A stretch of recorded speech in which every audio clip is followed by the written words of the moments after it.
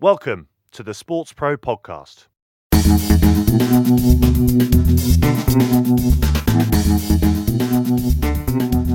Hi everyone and welcome to another Sports Pro podcast. My name is Owen Connolly. I'm the editor at large at Sports Pro. I hope you're all very well. We're going to be looking across the Atlantic to the return of the major leagues in the US this week. Joining us for that conversation, please welcome the CNBC sports business reporter, Jabari Young. Hi, Jabari. Oh, it's good to have you have me on the show. Thank you so much. I appreciate it. And hello to you. Hope all of your family and friends, everybody who's listening as well during this very interesting time in our livelihood. Yeah, interesting time indeed. Hope you're well as well, and we appreciate you coming on in what's going to be a busy week out in the States from a sports business perspective. We're going to be hearing as well in the second part of the program from Sandy Brown, who is the commissioner of Major League Lacrosse, who completed their season at the weekend, a truncated and heavily controlled season, as I'm sure you can appreciate. But there is a lot to get into as far as the US sports scene goes. I think where we have to start, Jabari, is that we're recording this on a Tuesday. It's Tuesday morning for you, Tuesday afternoon for me, coming towards the end of the day. We were meant to be recording it on a Monday, and then we had some news coming out of Major League Baseball that caused the hasty reschedule, and not just for us, but also for the Miami Marlins. Yeah, interesting Monday, but I think one that was at some point, you would have to look at one side of the equation, and you would think that the Major League Baseball officials, the commissioner who runs the league, Rob Manfred, that they anticipated this, right? These are very smart individuals that we're talking about who run sports leagues, and so you have to think that all of the lawyers, all of the officials around them, that this was factored in. Hey, what happens if a spread happens? What will we do? What are the protocols? And so it's interesting to see that it happens so fast and to see how MLB is responding to it. But a lot of it also is that they're learning on the fly.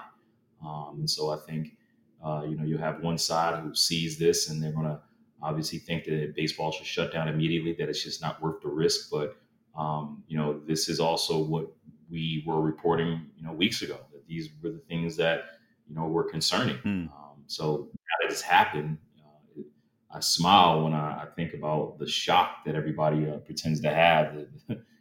Why are we surprised by this? Didn't we expect something like this to possibly happen with no vaccine? So, it's on one hand, you're looking very closely, and you're hoping that MLB doesn't mess this up, and if they can get their act straight and get the protocols correct, so that way that if this does happen again, that it can limit and get fixed quickly. And on the other hand, you're just observing to see how they're doing it. I'm sure other leagues are studying as well, especially NFL, who's going to find themselves in the same predicament, in a few months. Yeah, I mean, what's the mood like generally? And this obviously is going to have contributed a bit more to some of the nerves that there will have been seeing Major League Sport return. And I know that there's been, we've had PGA Tour golf, we've had tournaments for MLS, we've had National Women's Soccer League as well. But this is the kind of the big comeback. So the fact that these tests are happening, the fact that these positive tests are occurring now, how much is that going to change the conversation? Yeah, I don't know how much it changes the conversation. I just think that the critics that are against leagues coming back, this is their opportunity to highlight the things that they were concerned with.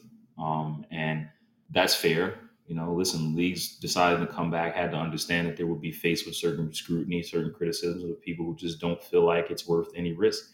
You're talking about people's lives. Let me get one thing straight. Sports cannot happen without human beings, right? And human lives, human beings have to be valued more than anything else. And on the other side of that, players are obviously understand the risk and they're willing to do it. And players associations have signed off on it. So we all know what the risks are. Listen, we know what the risks are going to the supermarket, right? So it's no different. I think in some ways you can look at it and look at people's criticism and say, hey, that might be a bit unfair. And then on the other side, you can say, hey, it's valid. It's all about perspectives, and I think the fact that we're having these conversations only can help leagues because they hear it, they listen, and I think this only helps them understand what the concerns are, and that's it. But at the end of the day, you just have to ask yourself, is it really worth the profit that's going to be lost if you decide to cancel the season? And I think most leagues have determined that that loss is too great, that they don't want to risk it. Smaller leagues who may not make enough revenue are probably thinking that, listen, we can't afford to go on. We got to suspend because we can't have the operations to go on because we can't fund it.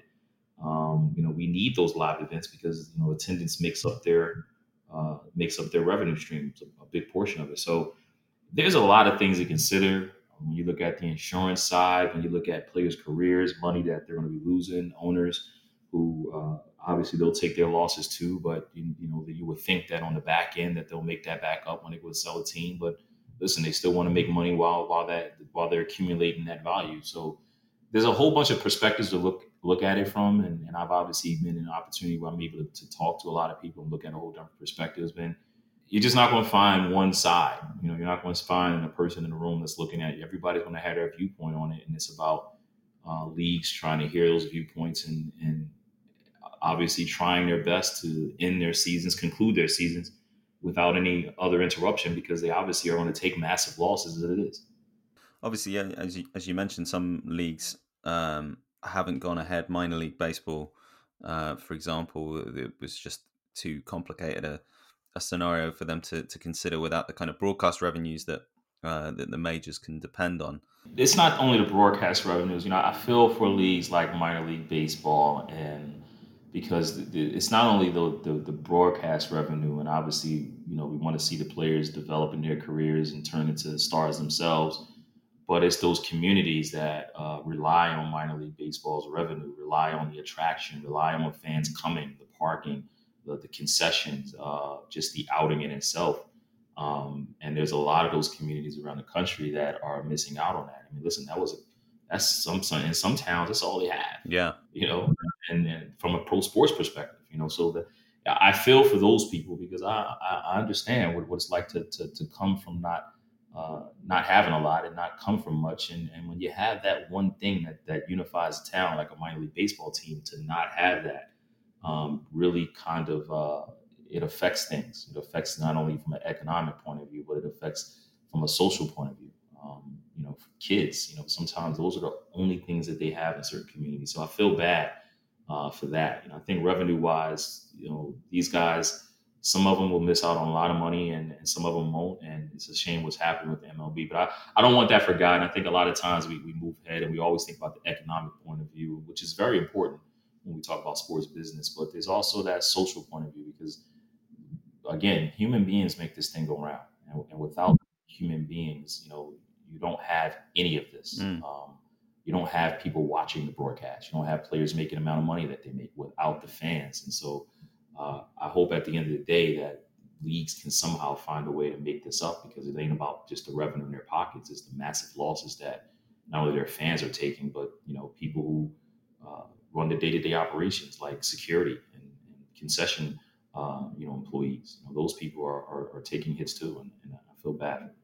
yeah, no, absolutely. I think that's an important point, and it's if you look at, I guess the issue for lots of those competitions is just that they can't run with empty grounds because it's kind of not the purpose anyway. As you say, if they're a community organization, but also they're not going to have the TV revenues to fall back on to make the exercise financially worthwhile, I guess. MLB is back, or as we're talking, they've played their first few games of what's actually a new season because the 2020 season hadn't started yet. NBA and NHL are returning in a different kind of environment where they are, teams are going to be kind of in collective bubbles rather than different setups. So I guess there'll be different kinds of protocols to follow over the course of the season. How much confidence is there about the return of NBA and NHL later this week? Well, I mean, listen, the confidence is there. These leagues have already put things in motion. The bubbles obviously are built, right? And there's no going back now. I think when we look at it and try to compare the MLB to the NBA, which I think is unfair, and that's just my opinion, not to knock anybody else's, and everybody has their own perspective on it, but I just think it's unfair. The MLB is a league that people forget. Remember, the NBA and the NHL, they're not taking every team with them. They were in the middle of their seasons when this was interrupted. The MLB didn't get a chance to start yet, so they can't eliminate certain teams. And they got certain, they have a whole bunch more players and a whole league that they got to operate a season. So to pick on the MLB is not fair, because that's one of the first is starting their league from scratch. Credit to women's soccer for becoming the first league to come back in June, right? And you could do everything in your power to prevent things, but you're going to have these type of problems that the MLB is going through. Hopefully, leagues don't have it at the magnitude, but I think it's one thing to pick on the MLB. Again, I think that's unfair. To criticize them for continuing to play is unfair, because we were the same leagues, we were the same people that were hoping that they come back because they need some sense of sports in their lives. I think you just got to give them a shot. If this continues to happen over and over again and they just ain't getting it right, then yeah, I'll be right there with everybody else saying, hey, you might want to think about canceling the season. But I think you owe them time. And I think these leagues should be happy that the MLB is NBA, NHL. They should be happy that the MLB is on display like this, because you're able to see what the criticisms are going to be. You're able to see the mistakes. You're able to see from afar. And we're looking at this on a very public level. Remember, there are a whole bunch of companies in America that are doing way worse than what the MLB is doing. Wimbledon and NCAA were very, very fortunate that they structured their insurances to reflect that a pandemic would trigger cancellations. And it just so happens that the vocabulary in this particular instance worked out in their favor when this virus became a pandemic. They were able to cancel their leagues and eliminate the risk. Those other leagues are not as fortunate. And if they do cancel, they're talking about billions of dollars of losses, of which it's easy for us, people who are not making that type of money, to criticize, to say, hey, go cancel, it's not worth it. And I'm one of those people that I do want to value human lives, but I can't knock any player that decides to do it. I can't knock any league that decides to come back, because it's not my livelihood that I lose if those leagues come back. And in a way, it is, because I'm a sports business reporter, right? So I would assume that I need sports around. That's why I've been studying La Liga, because those overseas is still happening. I got to concentrate. So some sports is happening, but again, I just think you owe it a shot. And if the MLB continues to fail, then then maybe they should think about cutting maybe some games and say, hey, we're going to just eliminate it, get to this point, just to try to crown a champion. Just eliminate it. It's not like the MLB hasn't been here before. They missed out on an entire season before in 1994, I believe it was. Don't quote me on that, but somewhere around there. And so they've been down this road before. Will it be challenging to do it again? Absolutely it would. And you may have some teams who suffer and may fold. And that's scary to say, but that's just the reality of the situation, right? If you believe certain economic reports that teams and owners complain about. And if that happens, then that it might be a long time before that comes back. So you kind of have to look at it from a long term point of view as well as a short term point of view, and it's not easy. It's not easy, and there's no right or wrong answer.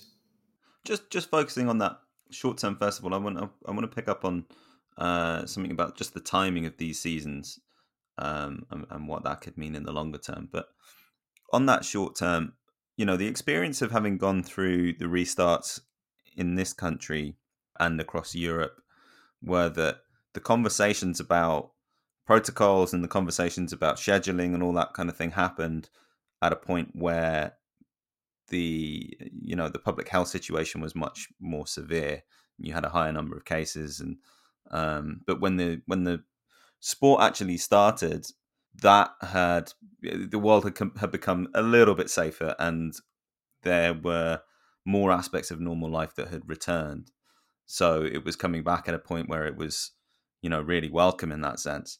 Obviously, in the US, the pandemic has taken a slightly different course, and we are seeing a rise in the number of cases at the moment. I mean, has that affected the way that some of these debates are being constructed? I think so. Listen, when New York cases were coming down and Florida's weren't as high as they were, everybody, you saw certain officials and people praising or welcoming, I should say, sports teams to come back and get under the fold and start to try to give people a distraction from this virus, right? That was that's is what appeared to me to be the tone, um, despite despite the same risk, right? Nothing, no risk has changed over the last.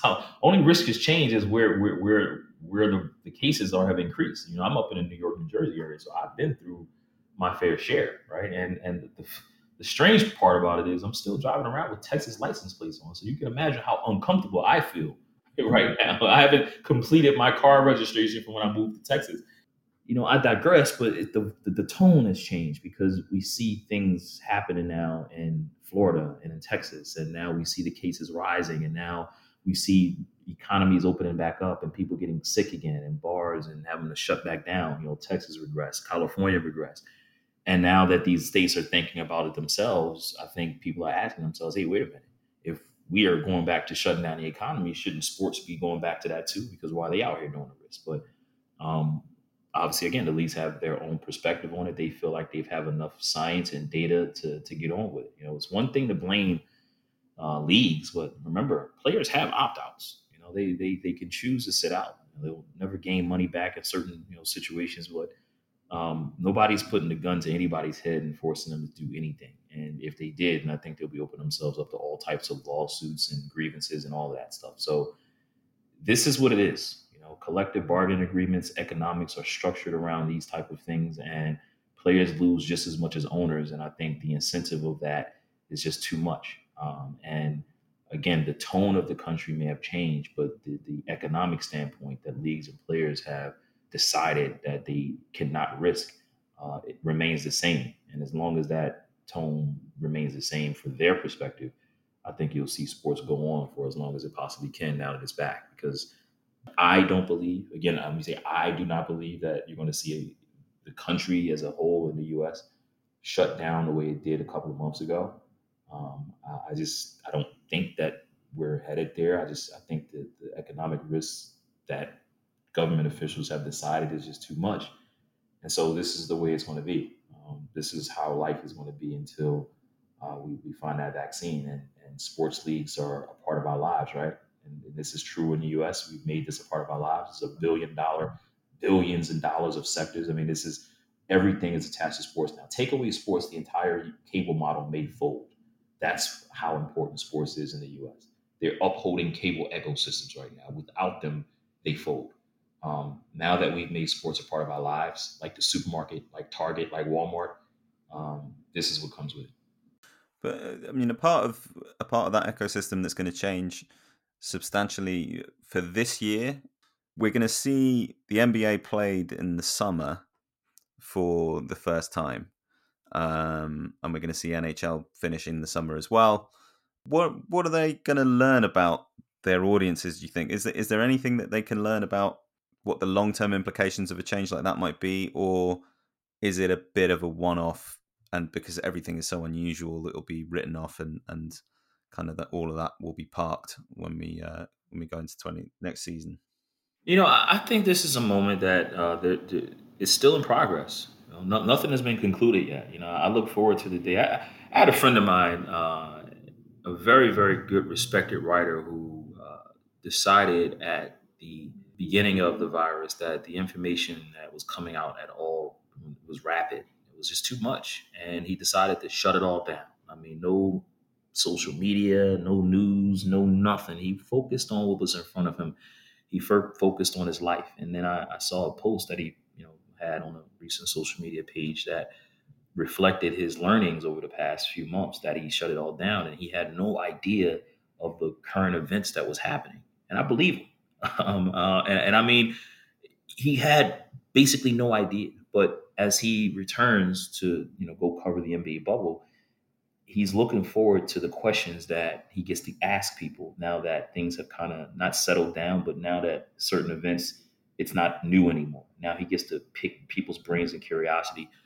I think the NBA, I think leagues in general haven't gotten to that point yet. I think they've been so fixated on, not in a bad way, trying to restart and figuring out if restart was even an option, and then figuring out everything that's involved with it, going back and fixing their collective bargaining agreements. Have all that stuff has been just, they're learning as we go, and they haven't learned everything yet. It's almost like, you sign up for a biology class, right? And within 3 weeks, somebody's asking you to give you a synopsis of the whole biology course. It's like, dude, I just got here 3 weeks ago. I can't tell you. It's they're in that same situation. It's unfair of them to ask what they've learned because they're still learning. I think they still are going through the process of finishing their leagues. Like, they don't even know if they're going to be able to do so or not. They got to get to that point first. So I'm looking forward to being able to ask commissioners and top executives what they have learned from it. But I think what we see so far is that what we've learned is nothing is going to be perfect. You're going to have negative tests. You're going to have players who do things that would jeopardize spreading the virus. You're going to have things that come out for like social medias. We're all learning, and I think the leagues are too. And I'm learning with them. We're getting a chance, a once in a lifetime chance, possibly, of seeing how sports is connected from all sides, because behind it was always behind a closed door, right? Now the wall has been knocked down. You are seeing through the parts and all the legs and the arms and the rotors and the brakes, everything that makes sports money go. You're getting a full glance at it. Collective bargaining agreements, the players, the money, teams losing money, the sponsorships, the TV agreements, the insurance. Name a time where all of this stuff came into play in the public light. I have to say I'm enjoying it because a lot of these things I did not know, that how sports truly is operated and how the money goes, right? So I'm enjoying it. And I think the leagues now are trying to understand the weaknesses that they have so that this can never occur again, and find out a lot about this in another 3 years. I'm looking forward to revisiting this and trying to find out, hey, what did we learn about that? Or when we get to the next decade, God willing, in 2030, we're going to look back at 2020 like, dude, that was the one. And at that time, I think we would have learned so much about health and safety. We would have seen so much change. We would have seen so much technology impact how we have regained our trust about safety in sporting events and arenas. And it's going to be different.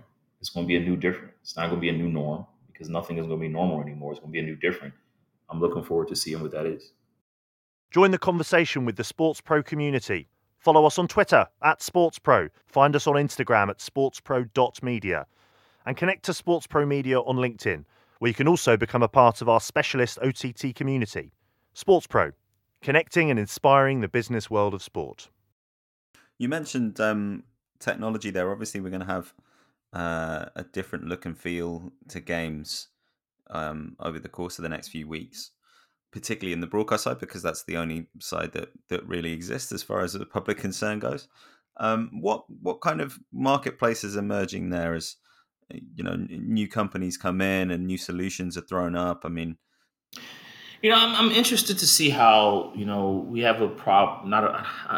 I can't say a problem, but I would think that it's not good anytime tech companies are in Capitol Hill answering questions from government officials about antitrust things. And I think that's going to affect a lot, because these are tech companies that are making our economy go right now. But without Amazon and Apple and Mike, where would we be right now? I mean, we'd be lost. You think about that. I mean, that is going to, I think, affect how the new technologies that is being played out, because we're in this thing called a data war. If you look across at what's happening with TikTok and the Chinese, the China and U.S. trade war, all of those things are going to play effect. It's going to play a factor in how we're going to view sports. I mean, there's tech companies that are based overseas, and if we head into an area of deglobalization, how is that going to affect the technology of what we have? You would think that American technology tech companies are just too great that leagues in the U.S. would be affected, but a lot of what leagues do also has now, especially a league like the NBA, a lot of their revenue comes from overseas. That's overseas. Does that change with what's going on in Capitol Hill? Over the next few days. So over now that this is brought to the light, I should say, not over the next few days, because I don't think it's going to be solved for a while. But um, so paying attention to that is going to be key, because again, a lot of these leagues now have understood that they too data is what really they're looking for. So when you say these technologies are being added, when you say fans are going on and they get to, be on a video screen and do all this stuff, understand that data is also being collected when this happens. And that only empowers the league to be able to market to you more, or their sponsor or their partners to be able to market to you more, to be able to personalize, what they market to you. They know what you like. They know what you don't like. So they don't have to beat around the bush and say, hey, Heineken, Bud Light, or Coors Light, you choose. They know you like Heineken based off of your sales transactions. He drinks Heineken. That's data that is valuable to them because it cuts straight through the glass and goes straight at the target. The technology behind it is fascinating. I mean, you have guys out there that's doing the audio. I mean, the NBA is putting microphones around. The technology is what they're testing to find out, A, how can they hopefully monetize some of these things, right? Because they got to make up for a lot of lost revenue without ticket sales, without attendance. Yeah. That's game day operation money that's lost, that has been lost. Now these leagues, now some teams have to find a way to go after some of that revenue that's been lost, right? And this is where technology plays a part in that, because if you're able to have new offerings, especially if you're preparing for another season without fans, which it looks like we could be heading that way, you got to start to work out some of the kinks. Okay, what are we going to do to try to maximize or make up some of the money that we're not going to have without people coming to our games? No parking, no concession, no alcohol sales, right? None of that. Betting, sports betting is going to be really, really huge in that, because while people are sitting at home, not spending money out because they can't go anywhere. Imagine how sports betting is going. Well, why not I try to just gain some more money through sports betting? So, that's going to play a part. The technologies how can sports betting operations bring fans closer insight to the game to get them the better opportunity to win? So I think that's part of the new different, and the fear is that you get to a point, right, that the fan decides, hey, you know what? I no longer have to go to a game. Everything that's available for me is available right in front of my home screen TV. I was at a Cowboys and Giants game last season. It was at MetLife Stadium, and the traffic getting to that game was just horrible. That area is a bad area to have a stadium. I just hope that once that stadium is time to give it up, they demolish it and move it somewhere where it's better. It's not accessible. It's right off 95. I mean, I literally I've never in my life got out of an Uber and walked on the side of a highway, hopped the fence just to climb over so I can, try to get to the game. Those are the type of experiences where if you're a fan, the hardcore fan, you'll always get them back. But if you're a fan that's just a nonchalant fan, that if you go to a game, cool, and if you don't, cool, you might lose that fan, because now I'm like, I don't have to go anymore. I can sit home and they've made everything available to me. I want to bet, I got everything right here. If I want to watch certain ankles, I got everything right here. Tell me why I'm leaving my own couch where it's nice and warm and cozy. I don't have to worry about somebody sneezing and coughing on me. Okay. I don't got to worry about standing in line at the bathroom. One urinal works, one doesn't work. I don't got to worry about all that nonsense and then getting out, the parking and all. I don't got to worry about none of that, because I am home on my couch enjoying all of this. And by the way, I got my own personal bathroom. And when it's all said and done, after I finish reading Jabari Young article on CNBC, I can go to bed. The other longer term thing, and you mentioned this in passing a little bit earlier, but in discussions of getting these leagues restarted, that has involved a huge amount of contact between players and players' representatives in the leagues. Probably more contact than you'd see normally outside of a CBA negotiation. What have we learned about the relative balance of power between leagues and those unions at the moment? Man, that things can get ugly real fast, especially in the MLB and in the NFL. But it's nothing that, listen, we usually don't see these type of fights unless we have collective bargaining showdowns. And normally, unless there's a strike, most times people don't really care about that. Now, the writers and people who cover the leagues hardcore, they care about it.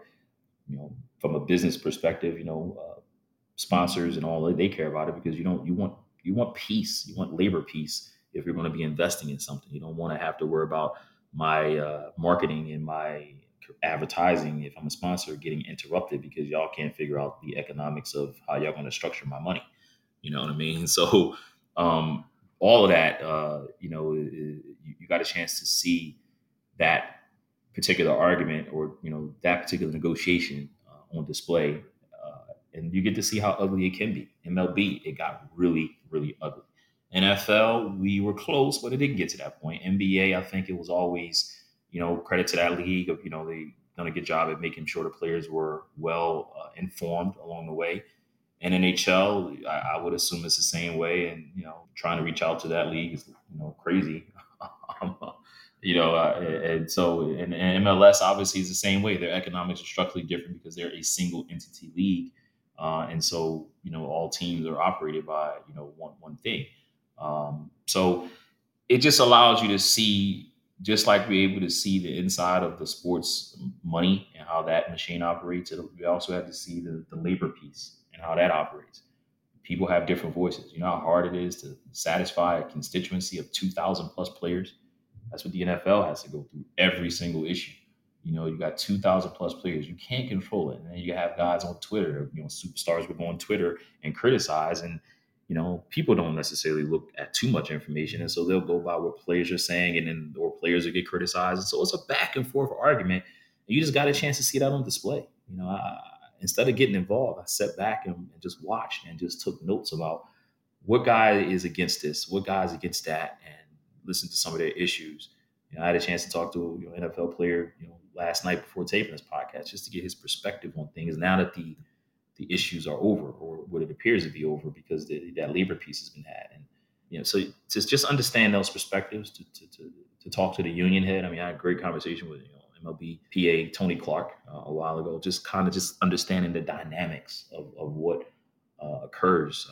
It's really been interesting for me from a reporter. I don't know if people care, too much about what's happening with the economics of the NFL or NBA, or because you have people again losing jobs left and right. Those people who were referencing at the minor league level, they don't give a damn about players complaining about millions of dollars when they're out here hurting. It's hard to talk about it when I know that I have friends out there who are hurting, and it's hard to even discuss this because I'm thinking like, man, who cares? I do understand that there's a certain clientele and audience that I cater to that cares, but it's just difficult, right? And so you get a chance to see all of that on display. You really get a chance to see where both sides are coming from the owners and the players. Because listen, the owners run a business. This is not a charity case. This is a business, and in business there are hard decisions that you have to make, and in business it's ugly at times. I got a chance to see that and understand it from a way better level, and talk to both sides where I can't take sides. I just got to understand the perspectives. And it's been really interesting. The other thing that's happened in the conversation between the players and owners and the players and league officials, and it's not related, but it's related to everything, and in many respects, and that is the issue of social justice. We've seen players being increasingly vocal about social issues in the last few years, but obviously with the Black Lives Matter protests over the last couple of months in the US and beyond, there seems to have been a shift in terms of what certain leagues, and I think it's been most perceptible with the NFL, but there seems to have been a shift in terms of what certain leagues, how they want to frame that discussion, and how much freedom they want to give players to express themselves, and how much they want to have a dialogue rather than just having a gesture occasionally in the direction of racism is bad, or something along those lines, and the players are obviously going to want to direct that in terms of talking more about structures and talking more about systemic problems that can be solved over a longer period. Is that how real is that impression? Is this something that is this a PR conversation, do you think, at the moment, or are we beginning to see things happen that we haven't seen before? It's too early to tell. It's too early to tell. I don't. It's a touchy subject, right? It's a really tricky issue. I'm a black man in America, and I understand the problems that I faced growing up, even being in this industry, sports business. I see some of the areas that I hope to correct, and I also see some of the areas that I probably not going to win that battle, and that's fine. That's fine. It comes with the territory. I'm not expecting to be great. I want to be great in my own right, but not expecting to appease everybody, or everybody can't like me, and I accept that.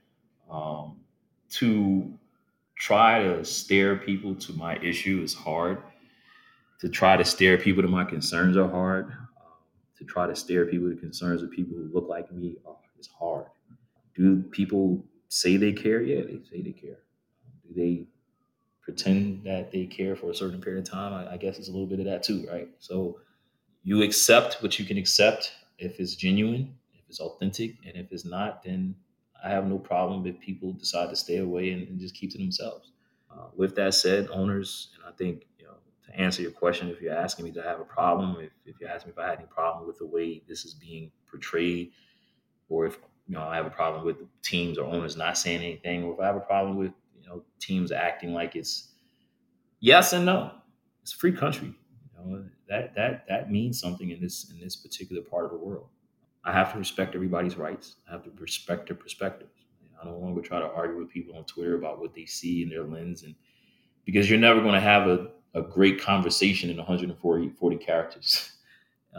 It's just back and forth, gotcha moments, cloud chasing, and all of that, right? And I don't want to be a part of that. I don't want to play that game. I don't want to upset anybody. I don't want to offend anybody. And so those conversations, I don't know if they're ready to be public conversations yet, at least from league's perspective. So I can discipline. I can say, I hate that this is a part of the promo. Like I'm not a fan of, uh, well, Martin Luther King holiday, Martin Luther King Jr. holiday. I think that's a very important holiday. What it has become in my eyesight is what we are kind of discussing. It's become nothing more to me, in my opinion, nothing else, nothing more, possibly a PR moment for us to acknowledge something that we have yet to really acknowledge in this country, and that is what we're experiencing: the social inequalities, social injustices, and just the lack of giving people a voice has come back to haunt you. Even after a Martin Luther King holiday is celebrated, even after an entire month of Black history is celebrated, year after year after year after year. It's February the 1st to the 28th, and then after that, everybody forgets about it. 29th on the leap year, right? And then it's forgotten about. And it's the same people over and over again. It's the Martin Luther Kings of the world. Nobody talks about Matthew Henson, the first, black to one of the first blacks to discover the North Pole. Nobody talks about, blacks that's done things and pioneered things. It's the same people over and over again. And so I hear people, and I hear the Martin Luther King, Dr. Martin Luther King quotes, and those are powerful quotes. Those are interesting, but it's like, okay, what else? What else are you going to do? We know this. We know what Dr. King stood for. We don't need you to repeat what Dr. King said. He said it perfectly. We can go see what he said. What do you want to say? What are you going to do? What do you think about it? Are you going to help? And if not, that's fine. It's perfectly okay. I'm not going to judge you. I'm not going to dislike you, because guess what? It's a free country, and I think we may have gotten away from a little bit of that, depending on who you ask. I mean, I'm not in the position to judge anybody from that, but it's disheartening and it's sad. There's been times that throughout that whole process, throughout the death of Mr. Floyd, you have people call you and contact you, and what I was more focused on is, okay, after this subsides, after this is over, will you still reach out? Will you still call me to see how I'm doing? Will you still check on me from time to time? Because those are where the real friends are at. Those are what the real friends do. So do I think it's a moment? Perhaps. We'll see. Still too early to tell. We'll see. We'll see if the leagues take it, seriously, to bring in more diverse representation from the CEO and president's level. We'll see if the NFL takes it seriously and they're going to honor, black players and their thoughts. We'll see if they're, if MLB is going to follow that and try to increase their percentages. We'll see if the NHL returns my calls just to get updates on their leagues, right? Black sports reporter. I can't even get a freaking return call from the NHL. And I say that on a public platform because I'm no longer afraid to say that. With me, it's allowed me to understand that, okay, if you guys want to hear the issues that are concerning us, I'm going to tell you. Don't get mad when you hear it. Don't be offended. Just listen and learn. The same way you've asked us to listen and learn. Listen and learn. And so we'll see if it's a PR stunt. I think, again, time is going to tell all that. Time is going to tell. When you see these depleted funds, $100 million investments that companies are making, once we see the end of that, once those funds have run out and we can look back and say, okay, where did that money go? Did it go to the hands of the people running the operations, and 80% of it is used on just operation and cost alone, and the other last 20%, did you throw that into the community, or you get a nice little building on the corner here? Or did that go into redeveloping a neighborhood so that way that neighborhood is well resourced, so they don't have to go outside of that neighborhood? They can support that neighborhood from a supermarket, a pharmacy, housing. It's all available. It's all safe. It's all accessible. Those are the type of things that you hope to see. Those are the economic equalities. Black people finally getting paid as like their counterparts, and we'll see if leagues do their part. It's one thing to put a Black Lives Matter on the court, right? NBA, it's great. I love that. I love the players speaking out against it. Let's see what that means when 2021 diversity report comes out. You got an A+ now, but you still got an F in other areas. Let's see if that F can turn into a D+. I don't even want an A. Just turn it into a D+, and then from a D to a C, and from a C into a B. And you can stop at B. Come on, I don't need an A. I'm not greedy. But a B that's progress. And these causes, the things that you're asking about, this is what changes that. And again, I can't tell you if that's going to happen or not. I've been around long enough to say that I'm skeptical. I've been around long enough to, when I go back and ride through other areas and I see gentrification happening through areas that I grew up in, I can say that I'm skeptical. But at the same time, I have a 6-year-old daughter, so I have to be optimistic and I have to be hopeful, just so I can help her grow up and give her a view that the world can be better than before she was born. Is there anything that you've seen so far that rises to the level of something that more meaningful that you think, okay, I can get behind this, and it's not just the kind of it's more than the gesture. It's something where you think that's a change that I can get behind. Nothing that I would want to. I don't want to shout out any organization or anything like that. Listen, Black Lives Matter group. The cause. Obviously, I am 100% for that. I hope that that group can help. Organization, I should say, not group, change things in our country. But I'm not in a position to say what's going to work and what's not. I just know that I got to do a better job with myself. I got to go out and I got to start, giving more time to communities that I grew up in and helping kids that look like me. That, if I have anything extra to give back, to make sure that I vote, to make sure that I educate myself, and hope that my daughter can view that and follow in my footsteps. And that's it. I can't save the world. I can't, go out and see, there are people that are in those league levels who are making way more money than I have. They have way more connections than I can. And I hope that they use them for the greater good. And if they don't, I'll be here to criticize or I'll be here to support, whichever they decide that they want to bring. And that's my job as a reporter. It's not to judge them, it's to support them. And I hope that they do get it together. Again, I'm skeptical. And I hope that the groups that are being formed that people care about. And that's not only from a league level, that's from a player's level too. Let's see if the players can uphold these promises that they say that they want to make. Let's see if they can uphold those issues.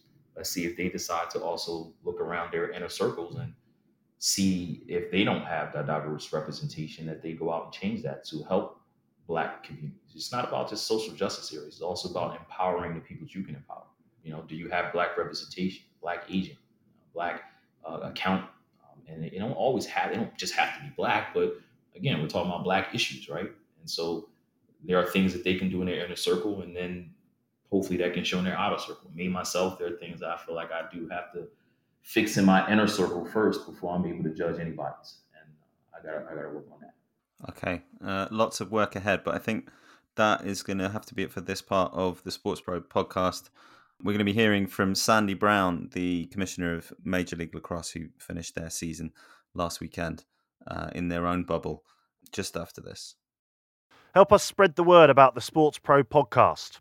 Subscribe, like and share our content on social. Join the conversation on Twitter with the hashtag SportsProPod. And if you're enjoying our work, why not leave us a rating and a nice review on your podcast platform of choice. And if you want to get in touch, you can send us an email, podcast@sportspromedia.com. The Sports Pro podcast. We're listening too. Sandy Brown, Commissioner of Major League Lacrosse. Welcome to the Sports Pro podcast. Thank you very much for having me. Sandy, you've just finished your 2020 season. Not what you would have expected, I'm guessing, at the start of the year, but you managed to get through it. What kind of changes did you have to make to the schedule and to everything else in order to have any kind of season at all this year? It required a lot of planning. Interestingly enough, we met as a team daily, probably 15 of us from the beginning of the year. And then once we started seeing evidence of the pandemic, then we really had to pivot and really take a hard look at how we were going to map the season out. We first and foremost had to figure out where we were going to be allowed to play. And in order for us to be able to play at all, we had to have a very tight and rigid return to play protocol. Interestingly enough, we started with the Bundesliga document, which I think probably every professional league in this country took a look at as a starting point. And then we engaged a number of our physicians who also work with a number of the professional leagues. And I talked to some other commissioners, Adam Silver, who's an old colleague of mine, Lisa Baird over at the NWSL, etc., and really tried to see what they're doing. And it really is interesting because it's all about best practices. And we put together what we thought was a very, very tight protocol that required a lot of testing and required that we were going to have to be in a bubble. Initially, I did not want to be in a bubble because we had two new teams, so I wanted to be able to play games in those particular markets. But we just came to the conclusion it just wasn't going to work. And we knew we had to do it over a defined period of time. So last year's season was 50-plus games. This season was 17.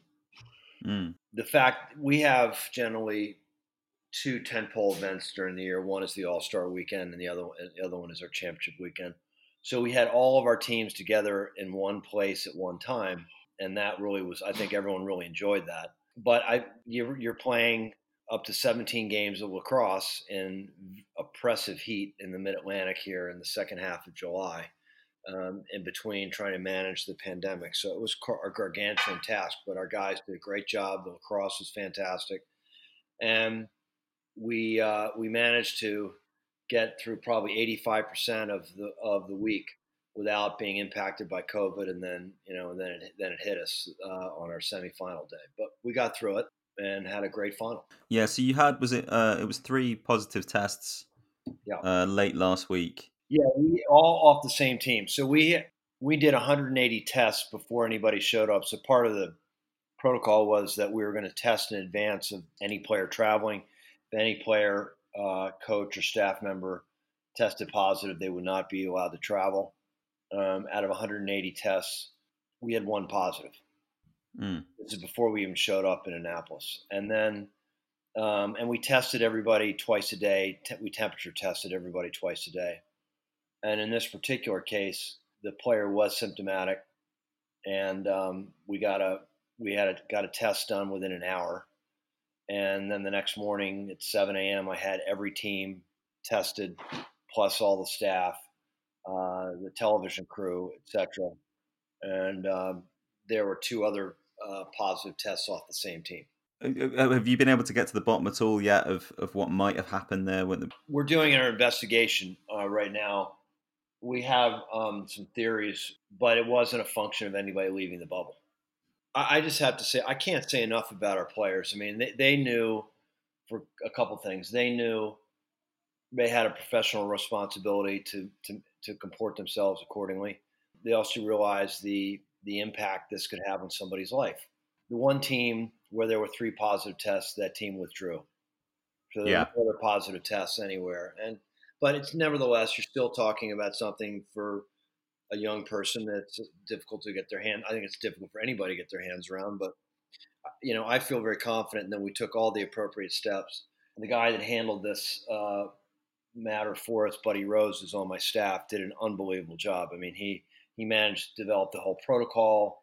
He got all the testing done. I just can't say enough about him. He really was. He was huge in this whole thing.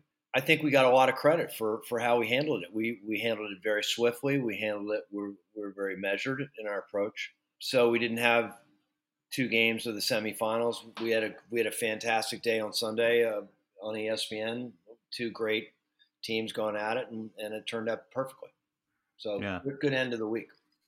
I mean, obviously, the process of putting together tournaments under these kind of conditions, and we're probably a few weeks ahead, at least as far as team sports go, here in Europe. But we've had a lot of conversations about the scale of testing that's required and the resources that have to go into that financially and logistically. All the other work that goes into creating bubbles, and what went into the decision to go ahead with the season rather than postponing altogether. What are you weighing up there, and at what point did you decide, okay, on the balance of income and the balance of risk and everything else, for a league of your size, it was worth pressing ahead? Well, a couple things. One, I've always felt that it was critically important for us to be able to play the season, just because you have to continue. With what we do, you have to play to continue to be relevant. And I felt that if we had a tight enough protocol and we did it under the right circumstances, which again was a function of talking to a lot of people and getting a lot of opinions and looking at what the others are doing, i.e. the NBA, for example, that we can manage it. And if we, for example, when we did all the initial testing before we showed up in Annapolis, if we felt that we had a whole host of, if we had a whole host of positive tests, I think we may have rethought things, but we didn't. And we took all the appropriate measures of putting, every player had their own hotel room. All the meals are prepackaged. We had hand sanitizing stations on the sideline. We had everybody had their own individual water bottle. Dumbed down all the celebrations and that kind of thing. I mean, I think we were very, very careful on all of this in terms of how we managed it. We had to be able to do that to make this work, and so we also, as you're aware, we have a competitor in the space. And I wasn't real wild about the fact that we were going to be in a situation where one of us were going to play and the other one wasn't. Especially this is our 20th anniversary season. So that to me is another element. And the other piece of it, and it's not insignificant, is that we just concluded a multi-year deal with ESPN, and we had a broadcast window in the second half of July before any of the other professional leagues had started. The MLS started, as you know, at the the beginning of July, but there was no baseball, no NHL, no NBA, etc. And we wanted to take advantage of that television window. If we decided that we were going to do this in August, then two things we would have to take into account. One is whether you get lost in the shuffle with all the other leagues, but the second piece of it is no one could tell you the ebb and flow of this pandemic in terms of infection rates, hospitalizations, and as we all know, it's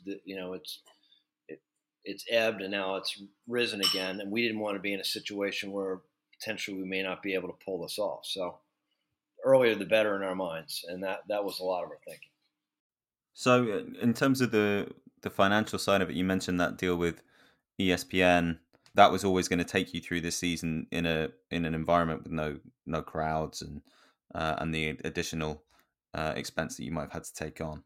Yeah, I mean, as you're well aware, we don't have any crowds, so we have no gate. We don't have concessions. We don't have merchandise. When you don't have a crowd, it also reduces the ability from a sponsorship standpoint because you can't activate.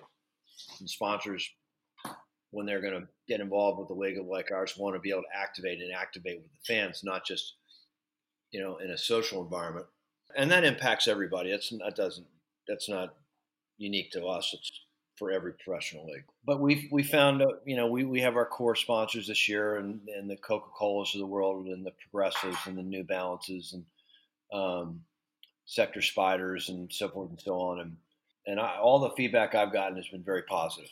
How does this affect your thinking going into next season? Is your plan at the moment to try and revert to normal, or are there things that you've developed this year that you're hoping you might be able to incorporate and create a bit of additional value for some of those sponsors? Yes. I mean, I think so. This is really not a sponsor value as much as it is just in terms of how we conduct our game. And I'll tell you what that is. Part of our protocol was in our sport, both teams are on the same side of the field. And so there's the scores tables on that side, and there are substitution boxes for each team on that side. We determined that we were going to put teams that had never been done before. We're going to put our teams on opposite sides of the field. And the reason we did that was obviously so that we don't have so many people congregating in the same place.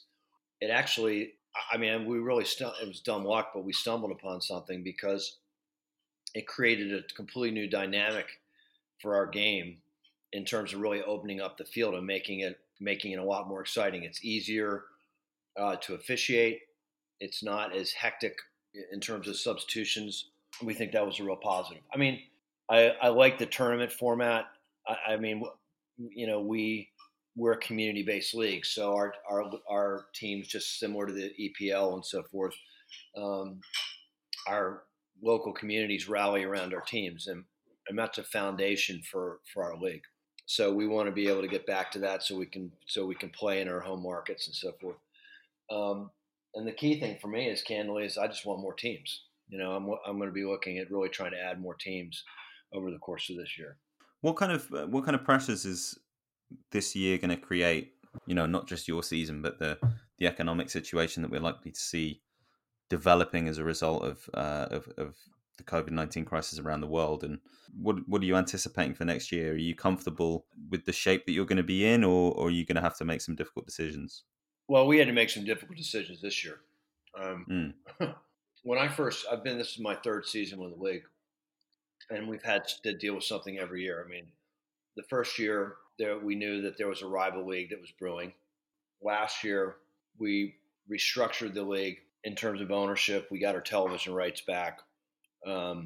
We cleaned up a lot of things that candidly were not conducive for new investors coming into the league. So this year we had to deal with the pandemic, but the flip side is we got a great television deal with ESPN.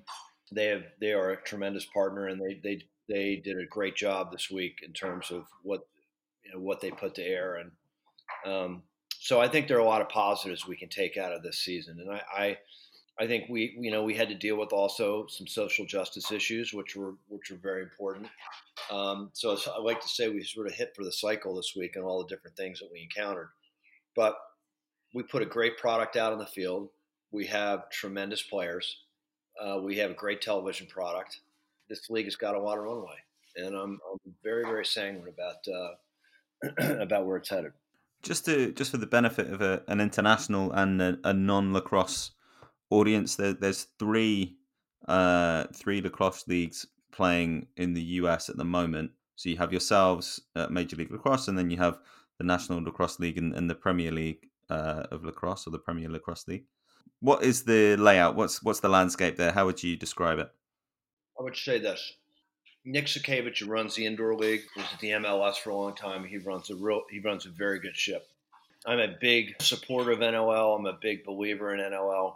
We have roughly 47 of our players that play in that league. Before I took this role, the prior approach of MLL was really not to pay a lot of attention to the indoor league, which in my mind was a big mistake. Because these guys, the skill sets that the guys develop indoors make our game that much more exciting. And we're all about trying to put the best product out on the field we possibly can, and I think they do a very good job of it. So the indoor league, in my mind, is a staple of our sport. In terms of the outdoor leagues, my views on it are, and I'm not saying anything I haven't said before publicly, which is I don't think there's room for two outdoor leagues. You know, we've been here for 20 years. We are a league that is, again, a community-based league, and a league that is really dependent upon its local fan bases. And that is, to me, are table stakes in terms of our success. And they have been table stakes in terms of our success heretofore. I'm not a fan of the touring model, but the bottom line in that regard is that our fish pond, so to speak, is not big enough for two outdoor professional leagues. So what kind of pressures does that create on you collectively going into next year, or how does that affect your strategy? Well, we have a new television deal with the Walt Disney Company, which I don't care what sport you are, that's an important, very important component. Secondly, we know what our teams bring to the equation in the local markets. And so the Boston Cannons won our championship this year. Rob Hale is their owner. And Rob is a big supporter of the league, and he understands the business model of operating in a smaller environment in terms of venue and really activating and really engaging the local fan base. And I've said this for a couple of years now. They have implemented the model as it should be implemented in our league, and every local team should be doing exactly the same, and will. I think one of the things that we've come across over the last couple of years, and again, it's through the benefit of being in the sports business and working for ESPN and working for the NBA. And I tell our team presidents, you have to have a minor league baseball mentality. So what happens off the field has got to be better than what happens on the field, because the competition for the consumer's entertainment dollar has never been higher. And so it's incumbent upon us, as in any professional league, is to provide an outstanding experience for our fans, for our consumers off the pitch. And that's one of the things that we've really worked hard to implement, and Boston's done a very good job of it. And I think you're going to see that a lot more in terms of all of our teams. But those are the kinds of things that ultimately, that's the business. And I happen to think we have an incredible product on the field, and we need to have an incredible product off the field. What do you take out of this year, and what are your priorities going to be for the next 18 months? We have to ensure that we have a safe environment for all of our players and our fans. So next year, assuming that we can have fans, and I'm very hopeful of that, we have to have an equally safe protocol, return to play protocol, return to attend protocol, if you want to look at it that way, for all of our fan bases. So that's going to be very important. I'd like to do more from a television standpoint. I mean, our social media this year was just off the charts. I mean, Tom Johnson, who runs our digital area, just hit it out of the park in terms of what we did on social this year. I want to continue to drive that. I want to add more cities. We're in 6 cities right now, 6 markets, I should say. We need to be in a number of other markets on a national basis. And that's going to be my 1, 2, and 3 priority. And then another priority of mine is to see how things are on the online betting landscape, and we're working on that right now as we speak in terms of us being able to be more pronounced in terms of our participation in that space. So we have a lot on our plate, a lot to keep us busy in the off season, but I am very proud of our team for the work that they did to execute this 20th anniversary season under just unreal circumstances. And I think they put out a great product. You're listening to the Sports Pro podcast. Okay, that'll do it for another Sports Pro podcast. Thanks again to Sandy Brown for his time there. Thank you as well to Jabari Young. Thanks for having me, Owen. I appreciate it, man. And it was good. And I hope to come back. Hopefully I didn't bore your listeners too much. But again, I want to wish everybody a safe and a prosperous day. It's a very challenging time, but just hope everyone remains safe and remain optimistic about the future. Yeah, the same to you, Jabari, and we'll be happy to have you back again really soon.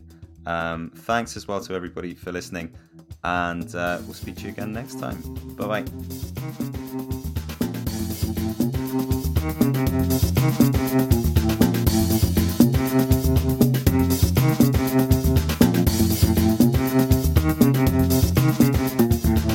The Sports Pro podcast is published by Sports Pro Media.